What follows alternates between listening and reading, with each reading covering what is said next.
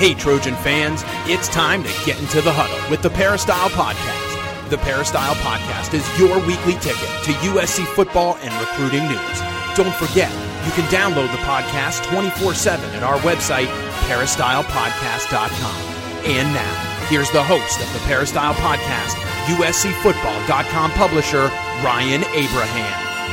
Hello, Trojan fans. Welcome to the Peristyle Podcast on a Sunday. We got to get Dan Weber in here talking about USC Trojan football. We didn't have him on last week.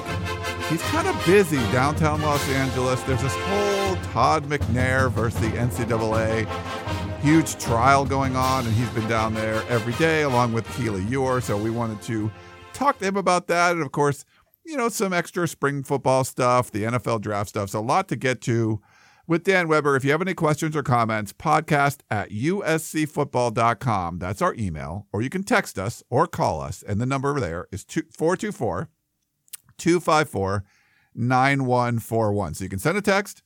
You can call and leave a voicemail. Try to keep it short. But it's 424-254-9141. We'd love to hear from you. We have a lot of your questions and inquiries and comments and stuff today. So we're going to try to get to all of that right now with Dan Weber. What is up, Dan? How you doing, man? Doing good. Taking a day. I'll tell you what you forget when you're a sports writer, much of your life, or a sports writer or whatever, that's nothing like a regular 9 to 5, Monday to Friday job. And covering this trial, now coming in from Orange County, it's like a 6:30 in the morning to beat the rush hour, and so it becomes an all day thing. And you realize, okay, the weekends really get important, and for us, the weekends are when we do much of our work normally. But the whole world gets flipped around when you're working, because we work like afternoon, evenings is kind of how the coverage stuff goes, and then it's weekends. And this trial is completely opposite that. And it takes a little doing to get yourself into a whole different daily rhythm. Yeah, it just seemed like talking to you and Keely, it was a whole different ball game. And it just, and there's rules, and she was trying to be she is the pool reporter for the media, to having to film all that kind of stuff. So you're talking about filming hours and hours every day. You guys are right. If you got to check out Dan's Ghost Notes, very, very detailed of what's going on in the trial. And then you're writing stories afterwards. It just seemed like this is a whole different beast. Oh, yeah. And luckily it's a relatively small courtroom, because if it were big, Bruce Brolette is such a great attorney, but he's very soft-spoken, and you're behind them, so you don't necessarily hear every single question. So you're trying to scramble. So you're doing the best, in terms of paraphrasing, and kind of get the gist of, and try to be completely fair to the witnesses and both sides, both lawyers and all of that. So we sort of separate it. Then afterwards, we can do a little bit of an opinion take in the instant analysis and a little more of an opinion take in the column. But with the Ghost Notes, try to just say, this is what I'm seeing, this is what I'm hearing, this is how it's going, and kind of let readers figure it out for themselves as they go, almost like maybe you're sitting next to me and hearing the same thing I'm hearing. Yeah, that's I think that's the basic response that we've been seeing, from people on the website, that they're really excited they feel like they're there. And I guess that's a testament to what you're doing. They just feel like they're part of the trial when they're reading what you're saying. That's what I'm trying to do. And again, that was what you try to do with the Ghost Notes is, you can't go over everything that happens in practice, but you kind of want to make them feel like, for practices that they can't get to see, that they're there standing next to you, kind of. And so that's kind of the goal. All right. Well, before we jump into, we're going to talk a little bit more about the trial. Wanted to thank our sponsor, Trader Joe's. You can check them out on Instagram at Trader Joe's. They've been a great partner with us. Dan and I are both huge fans. One of the things I like to do, actually, if you go to TraderJoe's.com, you can check out their Fearless Flyer. So there's like a monthly flyer with some of the different specials. 3-pack of Belgian chocolate bars, which I love those. We get the dark chocolate a lot. It's pretty cool. One I haven't tried yet, the Japanese style fried rice. I love fried rice, so I want to check that one out. And this really neat one, it's a butterfly chicken. It's called spatch cooked chicken. So it's in a package with lemons and herbs and lemon rosemary chicken. And it's but it's a whole chicken, but it's like flattened out. You could barbecue. So that's certainly something I want to check out. I love getting the meats, Dan, that are already like marinated. I can just kind of throw them on the grill and they taste really good. It sounds like a good idea. The more you talk about those, the better they sound in terms of, it's for grilling. That sounds really good. Yeah, my wife gets those Belgium chocolate bars, usually dark chocolate they'll like cook with. But then I start eating them and then she gets mad at me. Like, you're not supposed to eat those.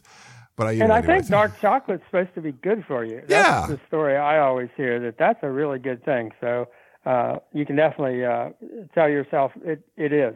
Yeah, probably not when I'm eating like, half a bars of those things. Those things are huge. They're like a pound. So probably shouldn't be eating as much as I do, but we'll work on that.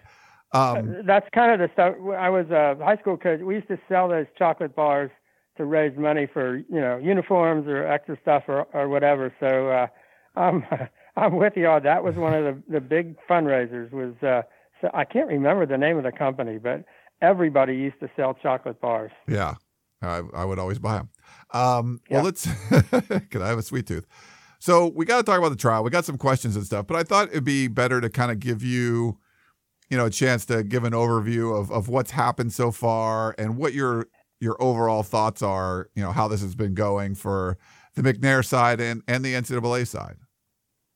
Well, I think it's interesting that Bruce Broylette is as advertised. I think we all knew that, but, you get to see it in person. He is, there's this Notre Dame, alum, undergrad, Texas grad, law school grad, scholarships to both places. As I said, I kidded him about he's going to be sitting on the wrong side in 2 games this year, this fall. But he is so good at what he does. And I know there's been some talk about on the P about his questions are compound and they're fairly, elaborate questions and they're not And I think what people don't understand is he's telling a story. He's weaving a tale. He's not trying to get like 27 different answers that are going to impeach the NCAA, but he basically is building to just one answer, maybe, that very often is right at the end of the day, where he gets the NCAA people to say, "Oh no, when we changed the year, the famous phone call was made, and we changed who made the call without telling anybody. That was not factually. That was not because it was factually inaccurate. That was just paraphrasing. When they just changed the 2 major facts of the call, they said, "Oh, that's paraphrasing," which gets you. That's I think that's the way Bruce is trying to portray the NCAA in this case. Is they did things like that all the way through to USC in order to be able to give the maximum penalties, which were just kind of ridiculous when you look back at everything else that the NCAA has ever done. And he's just weaving a tale and getting them to kind of admit that, like with the law professor Rodney Uphoff, who justified even though he was just an observer and a non-voter and by bylaws a non-participant, he participated like crazy. And the emails prove that.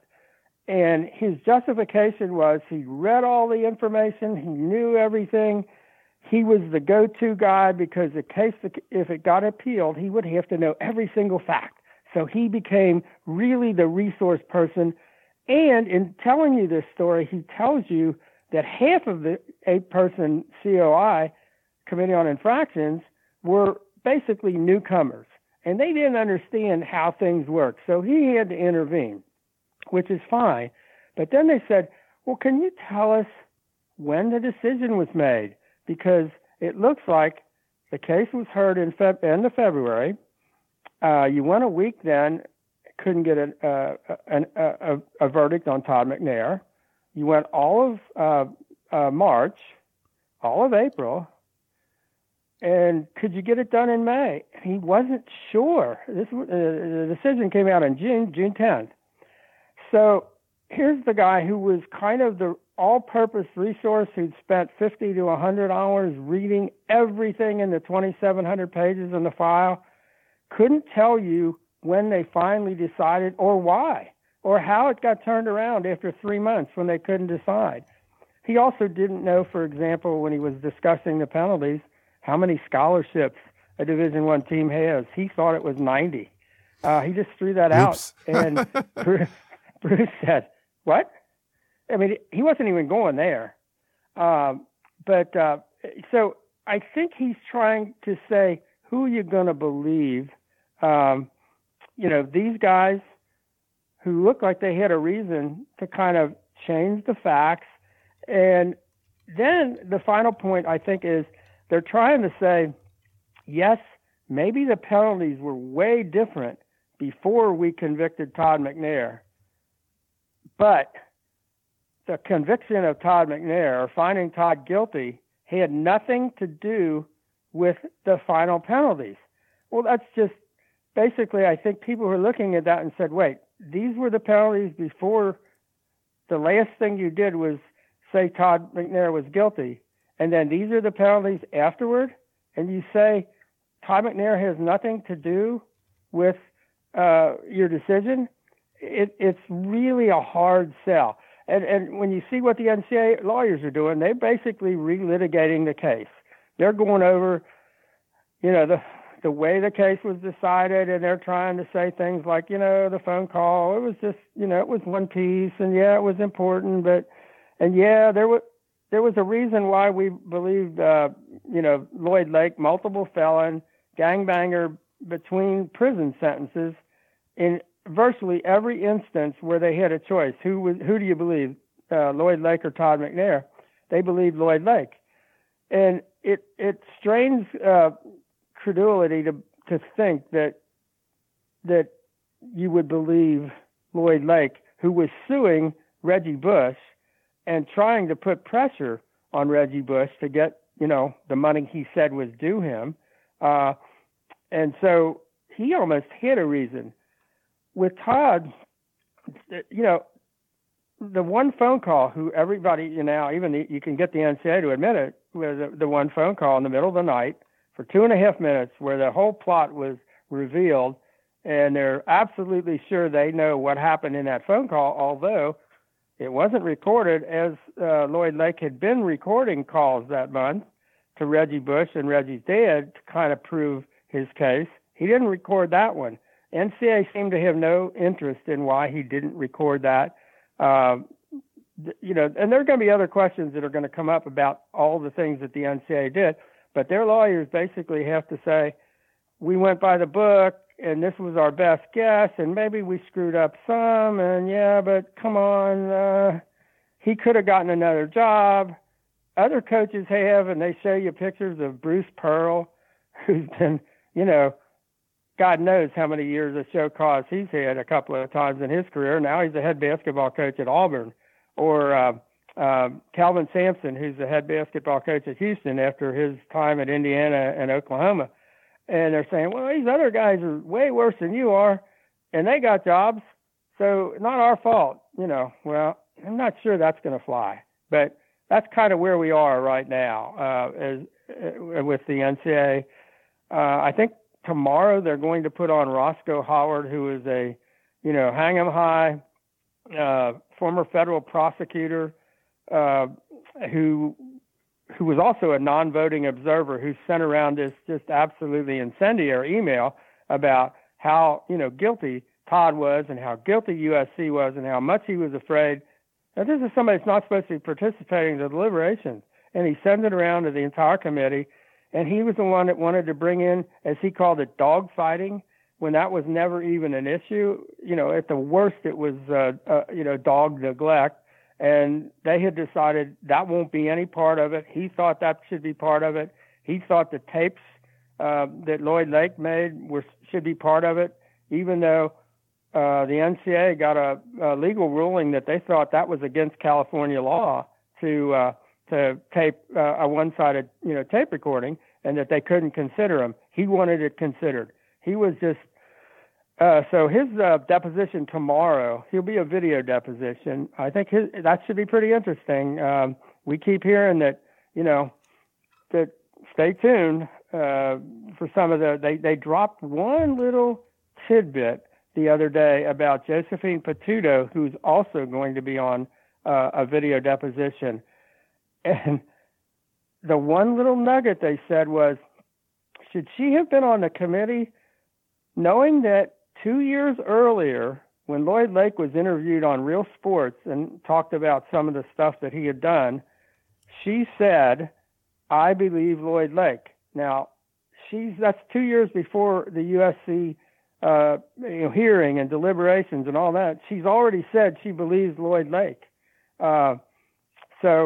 And the other little tidbit about Josephine Patudo that we picked up Friday was that she may have listened to the tapes. And what does that do if the tapes were illegal to be made in California? I don't think we didn't get an answer to that. We just got a little drop of information from a question that may be the case. So we're kind of waiting to see. We get caught up with Roscoe Howard and Josephine Patudo this week. And there's a lawyer from Los Angeles who was on the committee as a public member by the name of Brian Halloran. And he's sort of kind of a mystery figure. He doesn't have a big, public profile that you can figure out. What was he doing on the committee? How did he get on the committee? What was, and he's an LA guy, but what were his feelings about USC? He's going to be on the stand in person. So looking forward to him as well. So That's kind of where we are right now. All right. Well, we got some questions on the trial, so we'll go through these. Then we'll jump into some draft stuff. Tarek says, I'm sorry, that was the wrong question. Sorry. Stephen Poway, in all of the discussions about the Todd McNair case, I keep coming back to one question.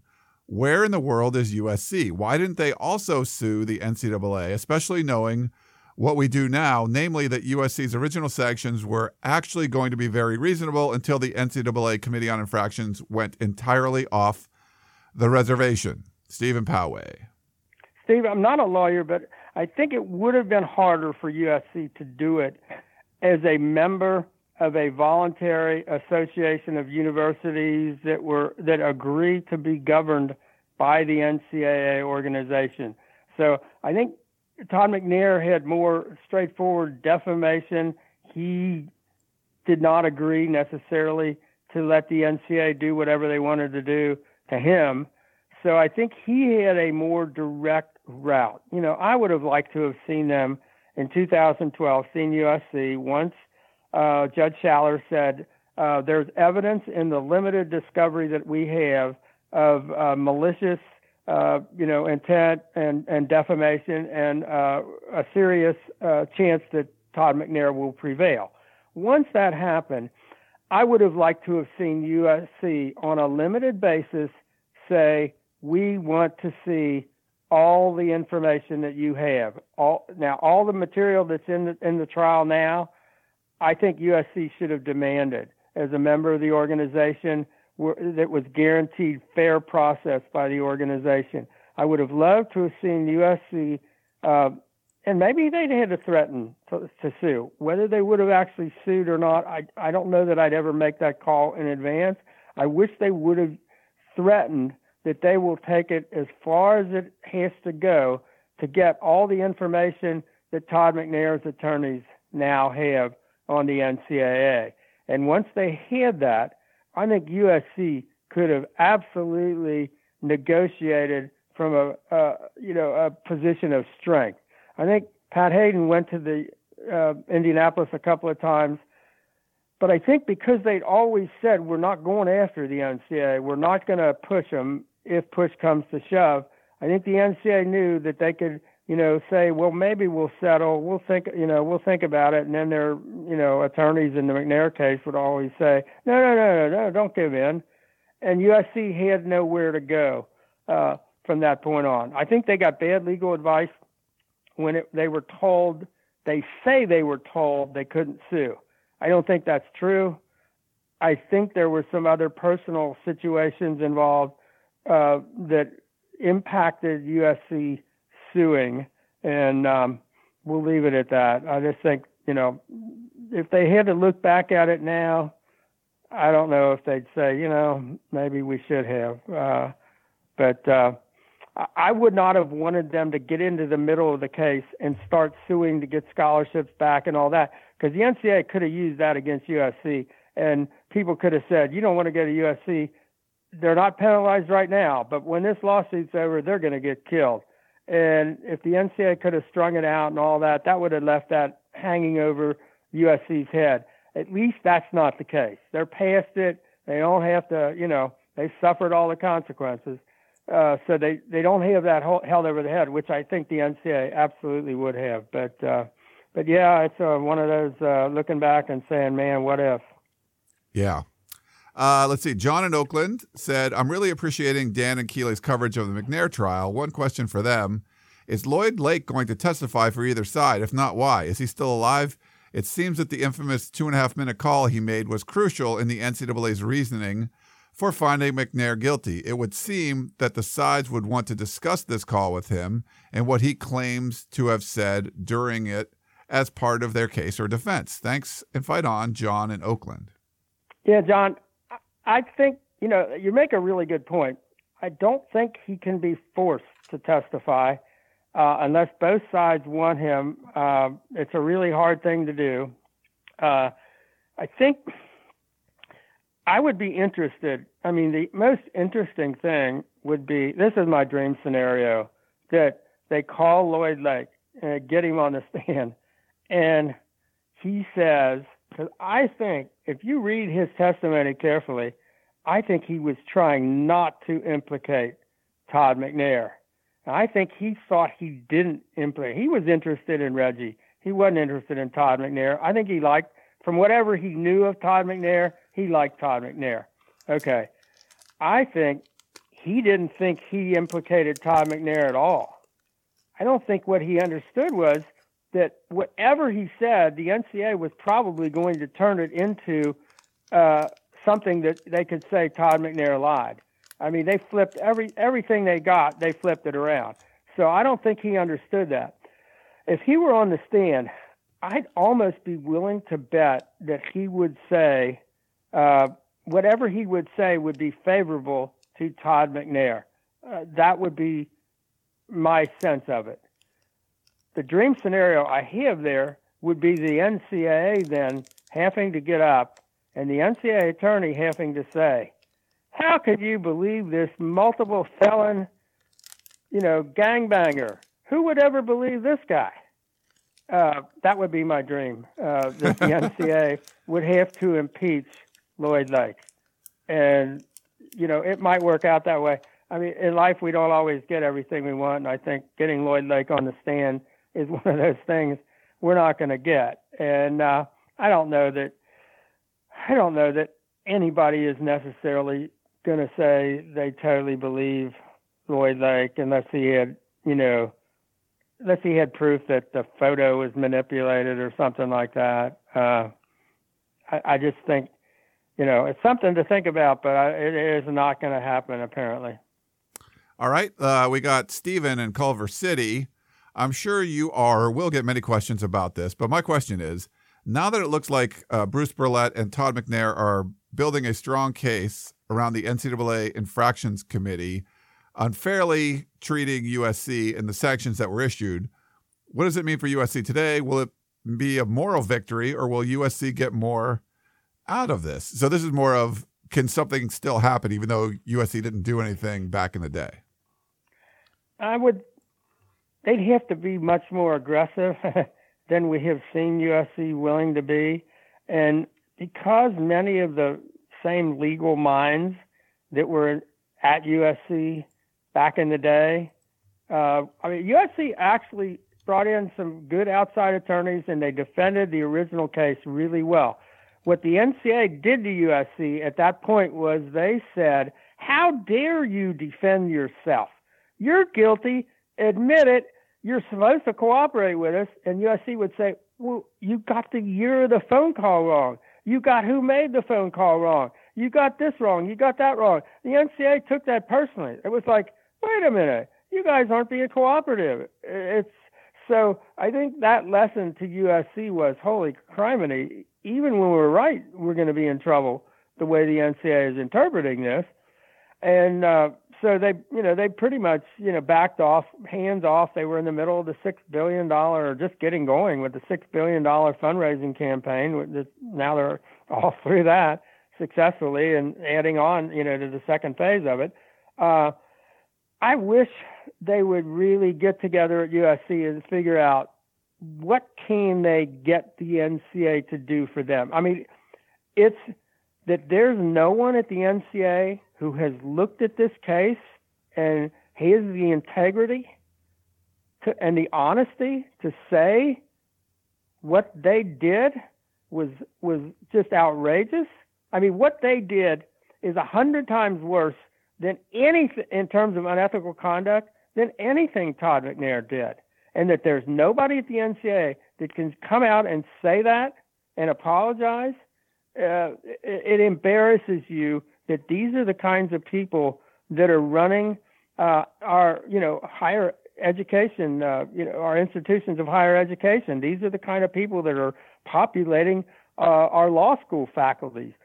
It's pretty sad, but you wish somebody at the NCAA would have an ounce of integrity, but from what we've seen, such a person does not exist, and it's really sad, really a shame. All right, we got one last one on the trial, then we'll move on to the draft. Tom in the South Bay, there are a lot of questions in your article just asking. Do you really think that the NCAA will answer these questions? Also, can USC take advantage of the outcome of this trial, since there were too many mistakes made and a lot of sleazy, unprofessional work done by the NCAA to bring back what was taken away and bring back Reggie Bush? Great job covering the trial. Keep up the good work. Fight on, Tom in the South Bay. Yeah, Tom. I think it's up to Bruce and Todd and the other attorneys to decide how many of those questions they can ask. They've asked some, and haven't really gotten an answer. I just think you want to keep asking those questions and looking at the jury and saying, why aren't we getting answers to those questions? What was going on here? Why do they not know when they made the final decision, or how it was made, or who wrote it? Who wrote the key sentence in the whole decision? They changed the facts, and they can't tell you who did that. They cannot tell you who wrote that sentence. I mean, come on, you can't do that and expect people to believe you. So I think, let's hope they keep asking. If they don't get the answers, you hope the jurors say, okay, well, now I understand what that means. As far as using this to bring back, I think a good point would be, I think Reggie would have to apologize in a way that we haven't ever seen him do. But I think that would be one of the things that USC really should push for. Is it's ridiculous that he's been disassociated. I mean, he did less. I mean, again, we talked about some Division I basketball coaches, famous Division I basketball coaches, a famous president of a university in Ohio who did more than Reggie did, and they're fine. They're back. Everybody's happy. Everything's going great. And Reggie's supposed to be disassociated for life. It's ridiculous. The penalties were absolute. And who knows? Maybe if they said, we apologize, and some of this was da-da-da-da-da, would that cause the Heisman Trophy people to say, okay, we can reinstate that? I mean, Reggie's unfortunately responsible for some of that. He had some opportunities to head some of this off, and he didn't, and he wouldn't listen. And, it came back to bite him. And you wish, he would have listened to some people, at the time. And you wish he would just come out and say, look, I should have waited, or there were, there were probably some extenuating circumstances, family circumstances that Reggie probably never wanted to go public with that got him involved in this. And I can understand that. So how this all plays out, you would like the USC to develop some sort of strategy for how this could play out for their benefit. The NCAA owes USC. I don't think there's any question. Yeah. We'll see. But we got to, see how the trial ends and everything. But it looking good for the McNair side, at least so far. All right. Well, let's talk about the NFL draft a little bit, Dan. We had a couple questions, but I'll give a recap. So it was held Thursday through Saturday of last week. Sam Darnold, a little bit of a surprise, not the first overall pick. He goes third to the New York Jets, who traded up. So Sam Darnold is going to New York. No other USC players taken on that Thursday. Then on Friday, got to see 3 players selected. Ronald Jones was the first. Early in the second round, 6th pick of the second round, he goes to the Tampa Bay Buccaneers. Uchenna Nwosu, the outside linebacker, he goes locally to the Los Angeles Chargers, the 16th pick in the second round. So good luck to Uchenna Nwosu, who's from Carson, California, will be playing in Carson, California, which is very cool. And then Rasheem Green in the third round, 15th pick. Pete Carroll selected Rasheem. He's going to Seattle. And then no one selected on day 3 of the draft, rounds 4 through 7. So that's it for USC. 4 players picked, all fairly high, in the first 2 days. Thought maybe a player or 2 might go on Saturday, but that did not happen. So maybe get your thoughts, Dan, and then we'll answer a couple of the questions. Yeah, I think Sam really wanted to go to Cleveland, and I think he was very receptive about Cleveland in a way that a lot of players aren't. I think Cleveland really, as I said, Cleveland going to Cleveland, and they did it again. They came up with some, after having the owner and, 6 or 7, Hugh Jackson, the head coach, and all these personnel people going out and working out all the guys. They came up with Baker Mayfield, and you just think, wow, the last Big 12 quarterback from the state of Texas who was 6 feet tall or shorter wasn't enough for him.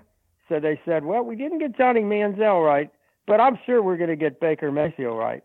And the problem is I really like Baker Mayfield as a college quarterback, not so much for all the other stuff, but he's playing in the Big 12. And I don't know if you may have mentioned this. He was the lone player in the Big 12 drafted in the first round. So if you're playing a Big 12 schedule, you're really not playing against many people that can defend you, especially many people who can, A, defend the pass in the secondary, or B, get to the quarterback. So I'd have a tough time going with a 6-foot quarterback who doesn't have great speed, even though he's, pretty elusive and pretty quick, as my guy who's going to save the day in Cleveland, which dropped Sam to the New York Jets, which I think was better than the Giants because I didn't want him there necessarily with Eli Manning, who doesn't want to leave.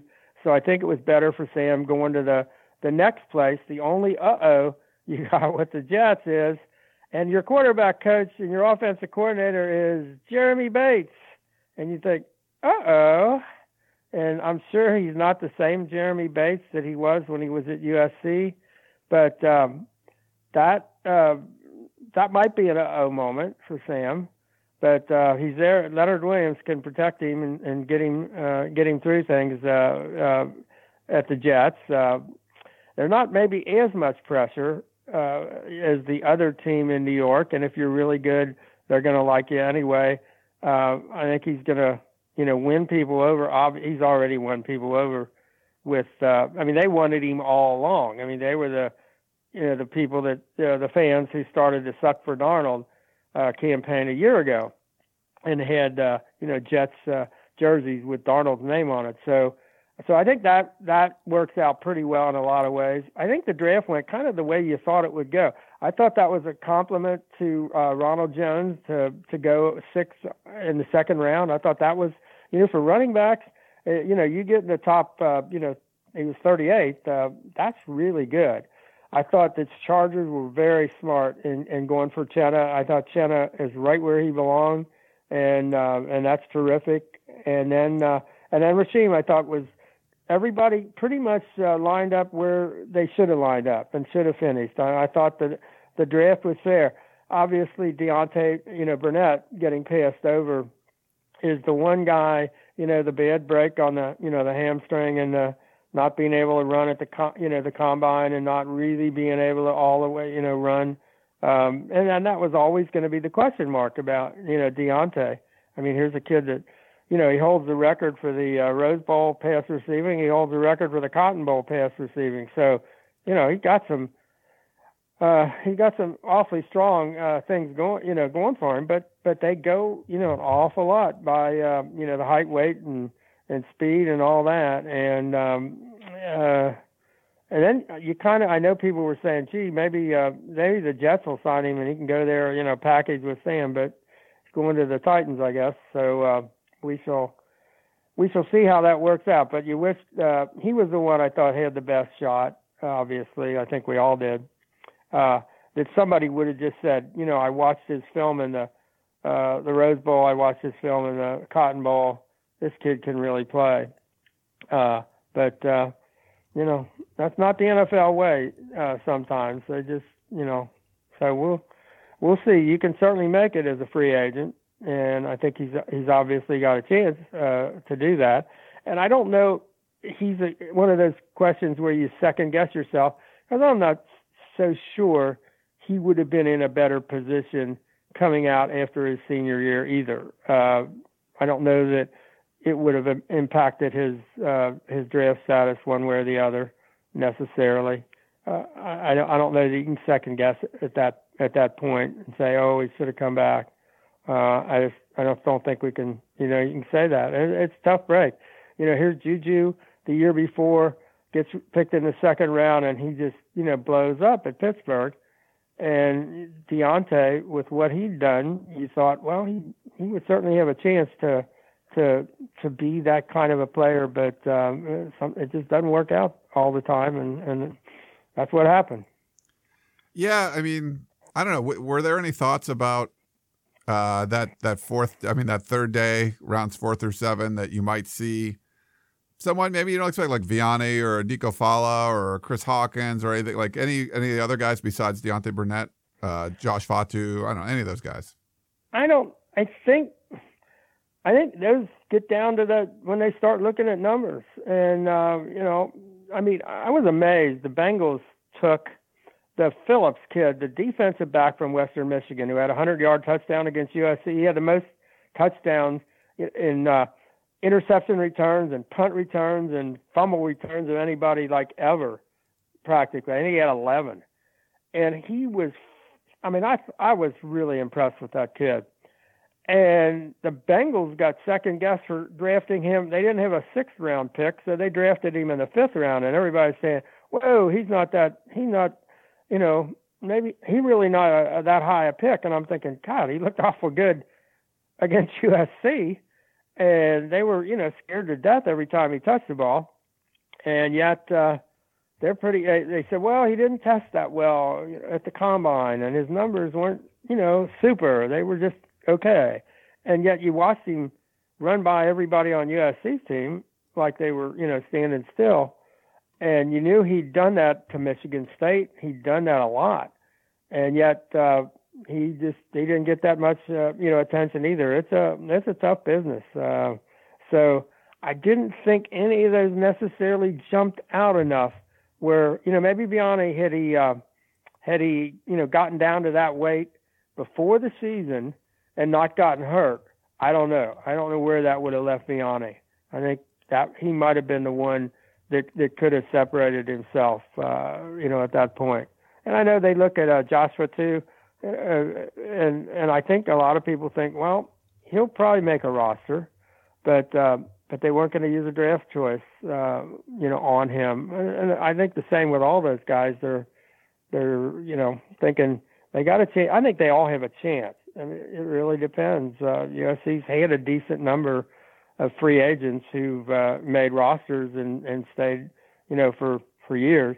But I'm not totally surprised. I think the first guys all went kind of where you thought they would go, and the last guys, it's just kind of a crapshoot. Yeah. Well, along those lines, Tark wants to know, should Burnett have stayed another year? I don't know that necessarily with when you look at the kind of the makeup of this team with the quarterback situation. I don't know. And you've got Tyler Vaughn and Michael Pittman are certainly going to be in the mix for lead guy, and Deontay had that special thing going with Sam, and I don't know. I mean, how much more good film can he have than the Rose Bowl and the Cotton Bowl? I mean, go through a whole other year. And probably his speed is not going to his speed's going to stay what it is. I mean, everybody forgets Jerry Rice was probably that same speed. It's not all about speed, but the way things are today, I don't know he would have helped himself necessarily, by coming back. Now, if you come back and your team wins a national championship, that's the one thing that makes a difference. And then you can kind of, everybody can justify, going with you. But short of that, I'm not sure that there was anything he could do on a team that's probably not going to complete as many passes this year as they did last year. And then we had Stephen Poway. He said, did Alabama really just have 12 guys drafted to NFL teams with 4 first-round picks? How long do you think it will be before USC has that kind of depth and quality? Yeah, I don't know. And I don't know how long Alabama can, keep doing it. I mean, basically, the difference now with Alabama is they are a Southeastern Conference all-star team. I mean, they're recruiting kids out of, Nashville and Baton Rouge and, Mississippi kids and Florida kids. And, they're Georgia kids. They're getting kids out of everywhere. They're getting, if Kentucky has a Mr. Football, they do have, he's a running back a couple of years ago. He's at Alabama. It's a phenomenon the way they are doing what they're doing. And it keeps itself going as it did for USC those years when USC would have, double digits or 8, 9, 10 guys year after year. And USC still has the most, NFL draft picks and the most first round picks. And so that does help you. And I think they're going to move it on up, but I think they have to, I think in terms of the development, in terms of the ability to run and in terms of the ability to have really good weight, good strength, I think that may need to, pick up just a little bit. I mean, it is a little discouraging when you see Vianney get to the right weight after he's finished his playing days at USC. I mean, I would have liked to have seen him at the right weight before his senior season at the very latest, and not after when he gets hurt and he's trying to get ready for the NFL. So, whatever needs to happen there for USC, I think that has to happen as well as just more success. For example, if this USC team would have been really, if they wouldn't have blown the Washington State game, and if they'd have really been competitive against Notre Dame, and let's face it, they outgained Ohio State 3 yards to 277. And if they don't blow up, all the things that they blew up in terms of turnovers and sacks, then people look and say, "Way, maybe they give a shot to Deontay and Chris Hawkins and Joshua Too and Vianney and guys like that." But when they didn't look very competitive in a couple of those games against real talent, that probably doesn't help USC. I just don't think you can have games like that. and not, you create kind of a negative, vibe about the program. And I think you gotta get away from that. And they should not have any of those games. I think that's got to happen. But the Pac-12's got to prove itself too. I mean, the Pac-12's scrambling. It's not where the Big 12 is, but it's. I think they got to get back this year. I mean, the bowl season for the Pac-12. How bad did that make the league look? I can make fun of the Big 12 and Baker Mayfield not playing against many guys that can play defense, but I think they can make that case for the Pac-12 all the way through last year, and it's hard to disagree with them. So I think it'll be a while. Now Nick Saban's not going to be at Alabama forever either. So now if Dabo Swinney goes there, watch out if he goes back to his alma mater, But other than that, I don't know how much longer Alabama can keep putting together a Southeastern Conference area all-star team. But that's what they are right now with California guys and New Jersey guys and whatever. I mean, they have it going in ways in which, maybe USC almost had it going, a decade and a half ago. I saw a stat on Twitter, and I don't have it in front of me, but it was something along the lines of, for starters that were starting for more than a year at Alabama, there was like a 60% chance that they were going to be drafted. So like basically if you started for Nick Saban for more than a year, more than half the time you're getting drafted. And so it was the highest in the nation. And there was a couple other ones. I think Georgia might have been up, but Florida was up there. So Alabama, you're always you're always in the playoff. That makes sense. For a team like Florida that was losing a whole bunch of games, that means you're putting a whole bunch of dudes. Most of your starters are going into the NFL or getting drafted, and you're still not winning. So Saban's got it working with. You know who else is doing that a little bit is UCLA. They got guys that keep getting drafted and fairly high drafts, and haven't had much to show for it. I think Florida and UCLA would be kind of two of a kind. I think on either coast. And they've had some coaching issues, obviously, but Florida's a good one. Yeah. Well, so we have some other questions too. We'll do a few of these, and I'll save some of these for next week. We'll likely have to have Dan on again on the weekend because he's got the trial going on. Yeah. But I'm sorry we're not going to get to all the Dan questions if you send them in. We'll get to some, and then we'll get to some more in the future. This is from David in Agora Hills. He said, JT Daniels will enroll for summer classes starting June 8th instead of in the fall and can participate in the player run practices. USC fall practice don't start until August 4th. Is this just a coincidence with the later date for fall camp, or does it buy JT more time to get acclimated? Fight on, David in Agora Hills. See, I don't know. If they'd have started at the end of July like they did last year, he'd have another week to get acclimated. So I would think the approach to summer practice this year will be different. The fact that, Clay Helton was very specific about the 13 player run practices that were going to occur in the summer and all of that. I think they're very, very aware of where they need him to be to hit the ground running in August. But he does have just the 4 weeks basically, and that was an NCAA thing.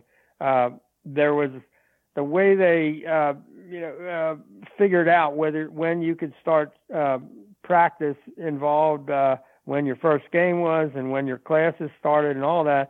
And most teams figured out how to get their practices all the way into July last year, which is why, a couple of teams were having trouble getting to Pac-12 Media Day because they'd already started practicing.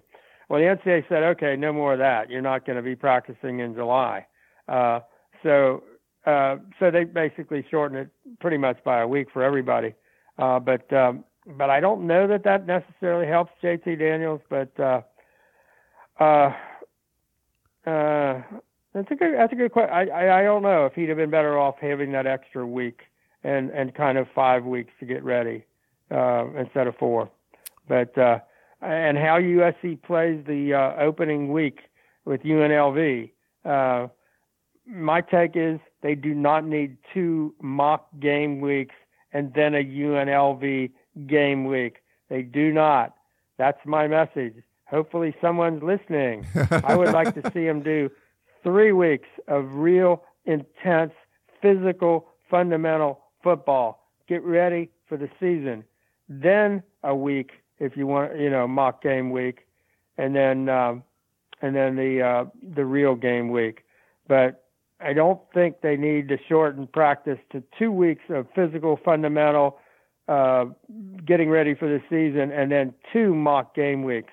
This team has a tendency to put on the brakes in terms of the physicality, in terms of full pads and all that when they start doing preparation. And I'd like them to get 3 full weeks of physical, fundamental football, especially if you've got a new quarterback who might be in the mix. Well, that's kind of along the lines of what Tark sent in. He sent in a few questions. First one was, you often mentioned you want practices to be physical, but in the same breath say, but don't tackle to the ground. Alabama, Georgia, Stanford, Ohio State all tackle to the ground. Why not do what works rather than trying to be the exception to the rule? Well, I say this. Watching this defense this spring, they didn't tackle to the ground, and I don't have any sense that they're not going to be able to take people to the ground. That they're working on all the fundamentals, all the angles and the body control and the control of the eyes and all of those kinds of things. And they have good enough athletes that they should be able to run through people and take them to the ground. So I'm not convinced that anybody is doing a lot of taking people to the ground. I think those teams take people to the ground more than USC does. I won't dispute that at all. And I wouldn't have a problem with doing that just because it sets a tone. And they certainly, I think, have the depth to do that at this point in time. So, I mean, if I were, involved in making this decision, I would just do it just to set the tone and emphasize to this team how physicality is really going to be important and how they've got to be tougher than the people they play. You don't have to do it very long. I mean, the secret with Pete Carroll's teams, they were like maybe 10 minutes of ones against ones, but they competed really hard for those 10 minutes. And it was bang, bang. And, it was absolutely to the point where they would tell you, everybody you talked to said that games were less challenging, games were less intense. And it wasn't that they were going out there for an hour and beating heads. They were just doing it. They just had a real sense of how much you had to do it. I would like to see more of that. But I don't know that the taking them to the ground is as important this year with this team and these athletes. The way they seem to really understand what they're doing. I don't think it's as important. And mostly the taking to the ground is for the benefit of the defense. So that one's not worrying me so much. If you think that because you're not doing that, you can't quite get to game speed and game tempo, then probably you do more of that. But it looked like they went after each other pretty well in terms of game speed and game tempo when they did go after each other. They just have to do it more. He also wanted to know, for what you saw in spring practice, are you optimistic that the red zone play calling will be better than last year? Yeah, yes, they know they've got more ability to bring in an extra tight end and bring in a second back, and they know what they did last year, and they were all over the place and didn't have any real sense of. I think they were hoping that Ronald would break it wherever he was and they'd get him a seam, but they didn't really attack people. It looks like they know they have to attack more at the goal line. I think they know the quarterback has to be, and they did it occasionally with Sam as a running threat. I think they go into this knowing that the quarterback has to be a threat to carry the ball. But it was so obvious how bad they were last year that I think that's almost the first thought of this offense is how do we get this right? And having Drevno in with his run game specialist sort of status and the fact that he was an offensive line coach, I don't think they're going to get outnumbered at the point of attack nearly as much as they did last year, because those plays were just not conceptually sound. I mean, they were running plays where, the defense had more guys at the point of attack than the offense did. That's just, that ain't going to work, as it didn't. So yeah, I am optimistic, yes. Then we have one last one from Tarek. Do you see a 3-man rotation at safety with Marvell Tell, Akili Ross, and Bubba Bolden? You don't have Talanoa Hufanga in there, and I think he's going to be in the rotation somewhere. He's going to be on the field somewhere, I would think.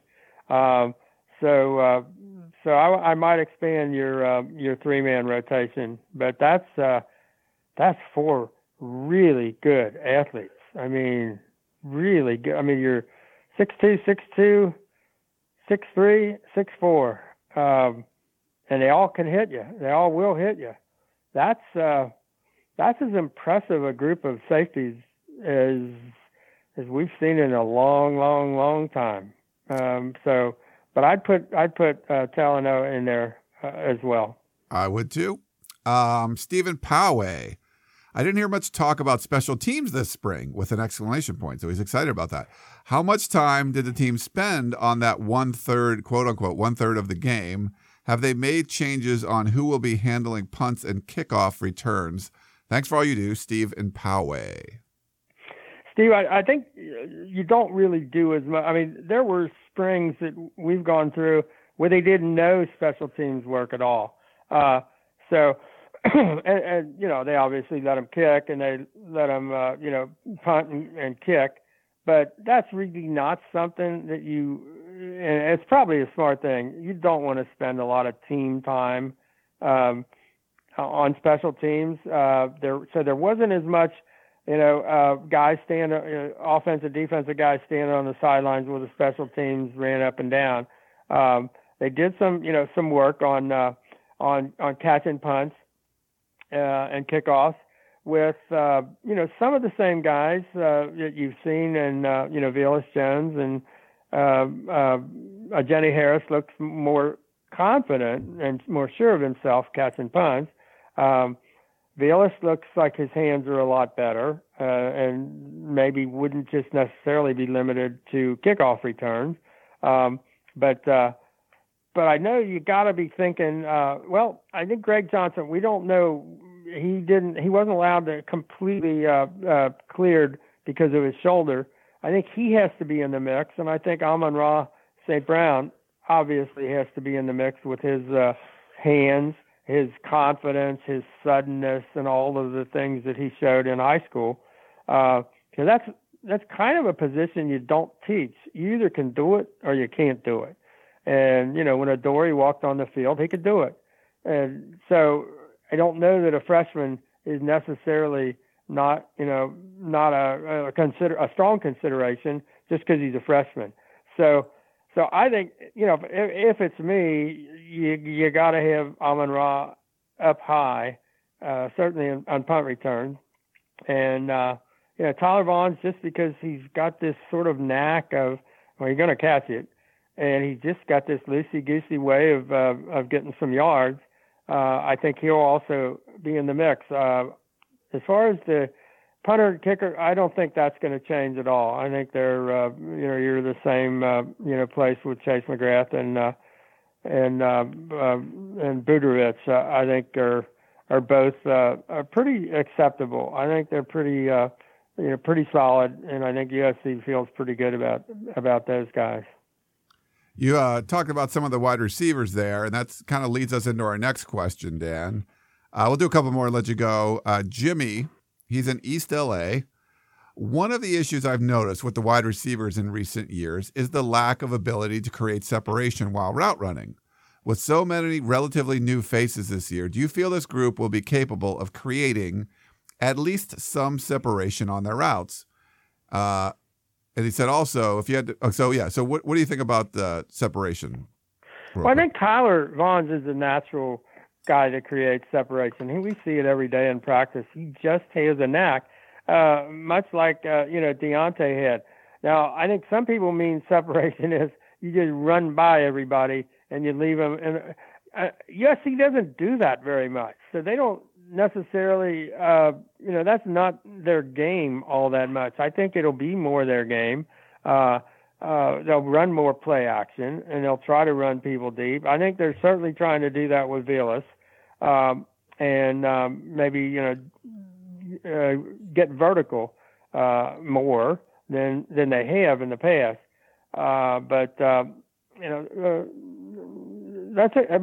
That's a good question in terms of getting separation. I think a big part of getting separation is the patterns that you're running and what you're trying to do. Where are you trying? What kind of combinations are you running? And all of that. And I don't know that they were running stuff that was necessarily guaranteed to get separation.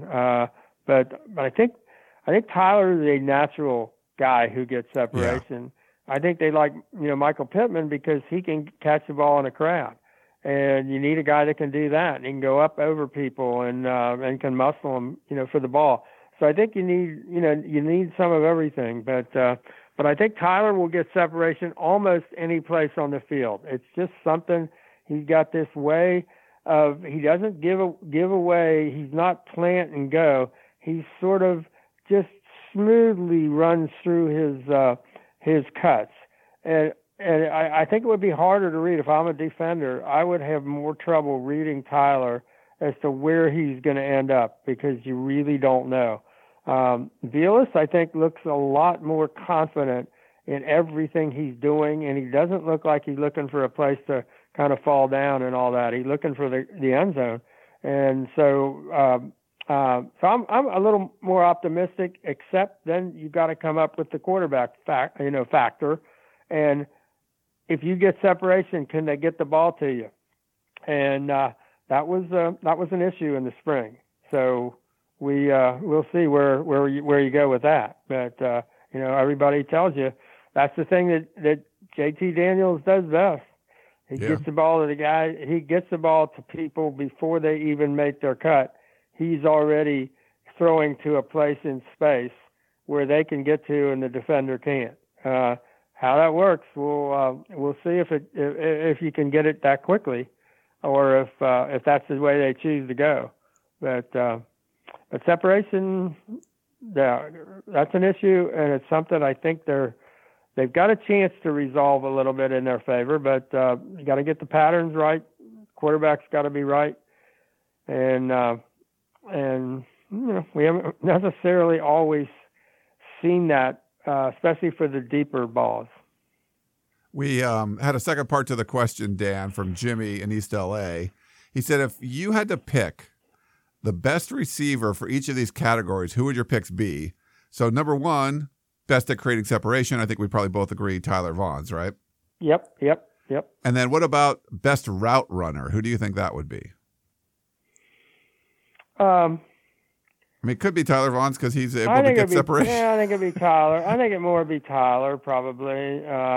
He does it kind of his own fashion. I mean, he's not like precision necessarily. He's a very instinctive route runner. I think he really picks up on what the defender is doing and is able to play off that. I think he's a very natural route runner. That way, I would think. And the last one is best hands. I might go Tyler Vaughns again. I think Tyler has to be the guy, probably. Yeah, I would say so. I mean, just like hands in, like if you just were like doing an experiment, like you could probably get Trayvon Sidney to do all kinds of crazy stuff. But if you're talking about that's true. Hands in a game, like maybe Sidney, but we haven't really seen it as much as we've seen him do stuff on the sidelines, which is absolutely crazy. So if it was like testing you could for say like with Trayvon, you could say he's got the best hand.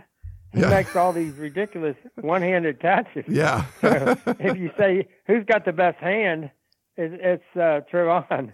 But I think he does some eye-popping stuff with one-hand catches. I mean, it's just spectacular stuff. And Vilas is so improved. And you know, when he tells you about he's catching tennis balls off the Jugs gun, you believe him, because he doesn't look a lot at all like he was last year. He looks like he's really serious about improving his hands. And he caught a lot of, you know, diving balls and, you know, balls at the ground and going out of bounds and things that we've not seen him do.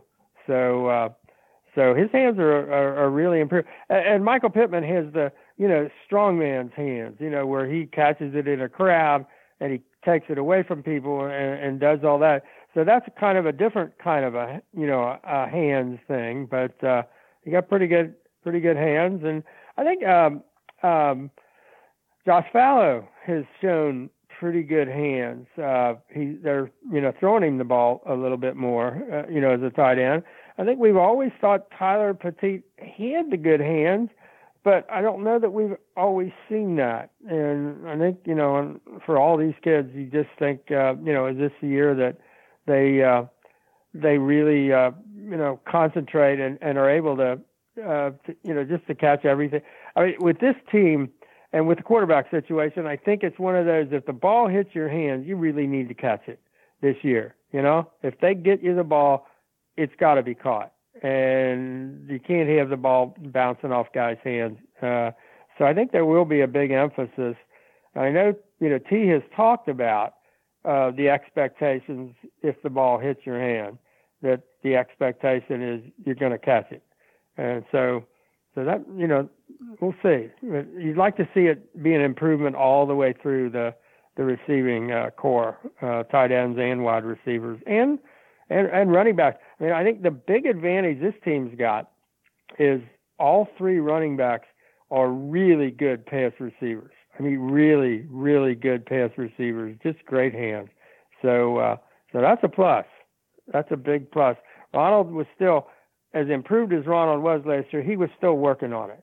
Whereas, you know, Stephen Carr and Vavai and Aka Cedric, they all have always caught the ball well, and you know, there's no sense of not throwing them the ball at any time.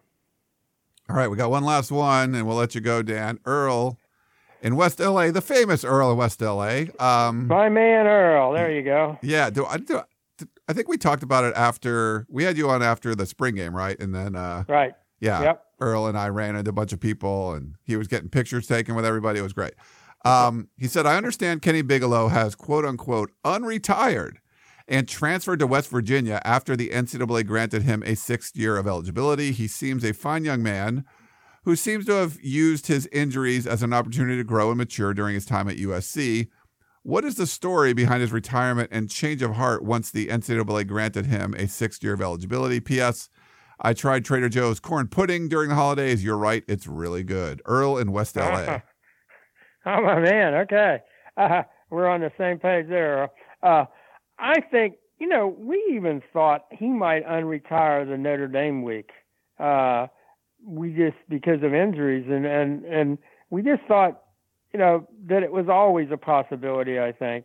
And I think the more he thought about it and the ability to, you know, graduate transfer and still have a year of eligibility, and he's a kid that, you know, didn't get to play that much in high school because of the unusual situation of that high school program where he was, and never quite got a chance to show what he thought he could do. I think it makes all the sense in the world that he's doing this. So I'm glad he's doing it. I wish him, you know, well, and wish him nothing but the best. And I hope he really just nails it this year and gets to, you know, play some more football. But you know, I just, you know, can't be happier for Kenny and that he unretired. I mean, really, I know we talked a lot about last year, Notre Dame week, that he might unretire then. And I'm glad he's going to unretire now. I think that's great. And, you know, just in general, yeah, we love Kenny. He's a great kid. You know, just sometimes it's just not working out at the program. You know, his high school teammate was no longer there. You know, really, you know, if the writing's on the wall and it doesn't look like you're going to be part of the plans going forward. It's understandable that you're going to go somewhere else. So we don't know exactly what was going on behind the scenes, but that's a sense I kind of got, Dan. It was just like he probably wasn't going to be part of this. And, he'd go somewhere else and try to get a fresh start. Well, he's also going where his other high school teammate has come back, David Sills, and, one of the top receivers in the country at West Virginia. So that's he's getting that reunion.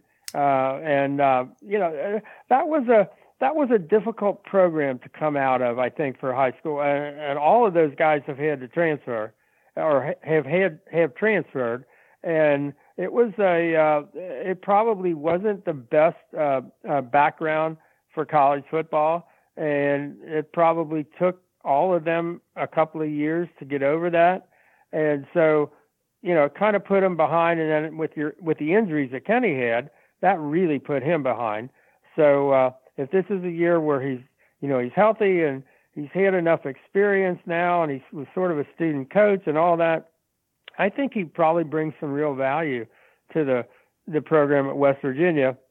And I don't think they have a lot of athletes like Kenny. If you look at USC's defensive line right now, man, there are a lot of athletes. I mean, big, strong, young, potential, with great potential. Whereas Kenny can go to a place now and I think have a chance to get on the field, which is what he really wanted to do, and show what he can do. And that's all we can hope for Kenny. Yeah, and it's funny. You mentioned his former high school teammates. David Sills obviously being a former USC commit. Khalil Rogers transferred to North Carolina, but was back at USC's pro day working out. So that was one of the things that was interesting too. So I don't know if he worked out at North Carolina's pro day also, but he was back at USC at least for the pro day. Yes, he was. And I think those kids all did well at USC, formed, really, and even with David Sills, I think everybody's always had a good feeling about him. So you hope it kind of works out for all those kids because they kind of, did commit to USC. And I think they really, gave it everything they had. And, and David committed so early, he never got here. But that was still kind of a neat thing that he committed that early. And it's a neat thing that he's changed positions and is doing what he's doing as a wide receiver. And it would be, whether Khalil can make it, whether he's ever going to be healthy enough with those shoulders, I don't know. But sometimes kids just have, they mature and they get healthy and they get to the NFL, get a chance to the NFL and they hang out, they hang around. And maybe the same thing happens with Kenny, that you get past the injuries eventually and you stay healthy and things work out for you. So I think we're pulling for all of them. For sure. All right. Well, that's Dan Weber. We're going to get some time from him on a Sunday. We're actually talk to Coach Harvey Hyde on Monday. So we'll have back-to-back shows here on the Peristyle Podcast. Like I said, Dan's pretty busy during the week with the trial. So maybe next weekend we'll get Dan back in again. But Dan, thanks for taking some time. It was fun and looking forward to all of your coverage this upcoming week of the Todd McNair trial against the NCAA. Yep. As we say with covering USC football, there is never a dull moment. No. Things seem to work out. Spring ball ends, here comes the draft, here comes the trial. It just kind of moves on. Although June 8th, if that's the first day for JT Daniels enrollment, and gosh knows when the first player run practice is, but I'm thinking that'll be a big day too. For sure. I mean, we still remember, it isn't that long ago, the first summer practice, player run practice, when Sam Darnold, who didn't come in the spring, showed up in the summer with Ricky Town, who had come in the spring. So they had two quarterbacks, and you watched Sam work, and you thought, oh man, he's really good. Yeah. I took one practice because I don't know. I mean, I had seen some San Clemente games on television, but I had never seen him in person. So you're standing there, and I still remember thinking, oh, wow. And I guess that was the practice where Sam called Jordan Palmer up and said something like, I'm going to be the starter and he's going to transfer or something to that effect. And Jordan Palmer said he only remembers it because he said, I never heard Sam talk like that before. But it was so obvious, and it was so obvious, what you had in Sam Darnold, that first summer workout. So it'd be interesting to see the JT Daniels summer workouts. For sure. We'll look forward to that. That'll be in June, most likely. So stay tuned for all of that kind of stuff. And that's Dan Weber. You can see him, all his stuff on uscfootball.com, all the trial stuff, sponsored by Platinum Storage. So thanks for them for helping us out during covering this trial because it's a lot of work to get everybody down there. So thanks to Dan. Thank you all for listening to the Peristyle Podcast. Like I said, another show coming tomorrow with Coach Harvey Hyde. We'll recap the draft and a lot more. Stay tuned for that. And thanks for tuning in. We will talk to you the next time.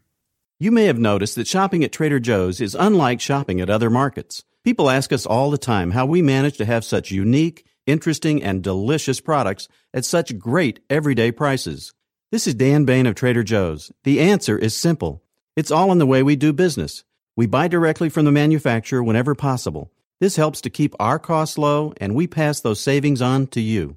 No gimmicks, just great values at honest prices. Every day at Trader Joe's. Thanks for listening. You've been listening to the Peristyle Podcast, presented by USCFootball.com.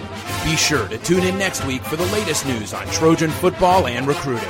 And don't forget, you can automatically download the podcast directly to your smartphone or tablet for free. Just click the iTunes link on peristylepodcast.com or search for Peristyle Podcast at the iTunes Music Store.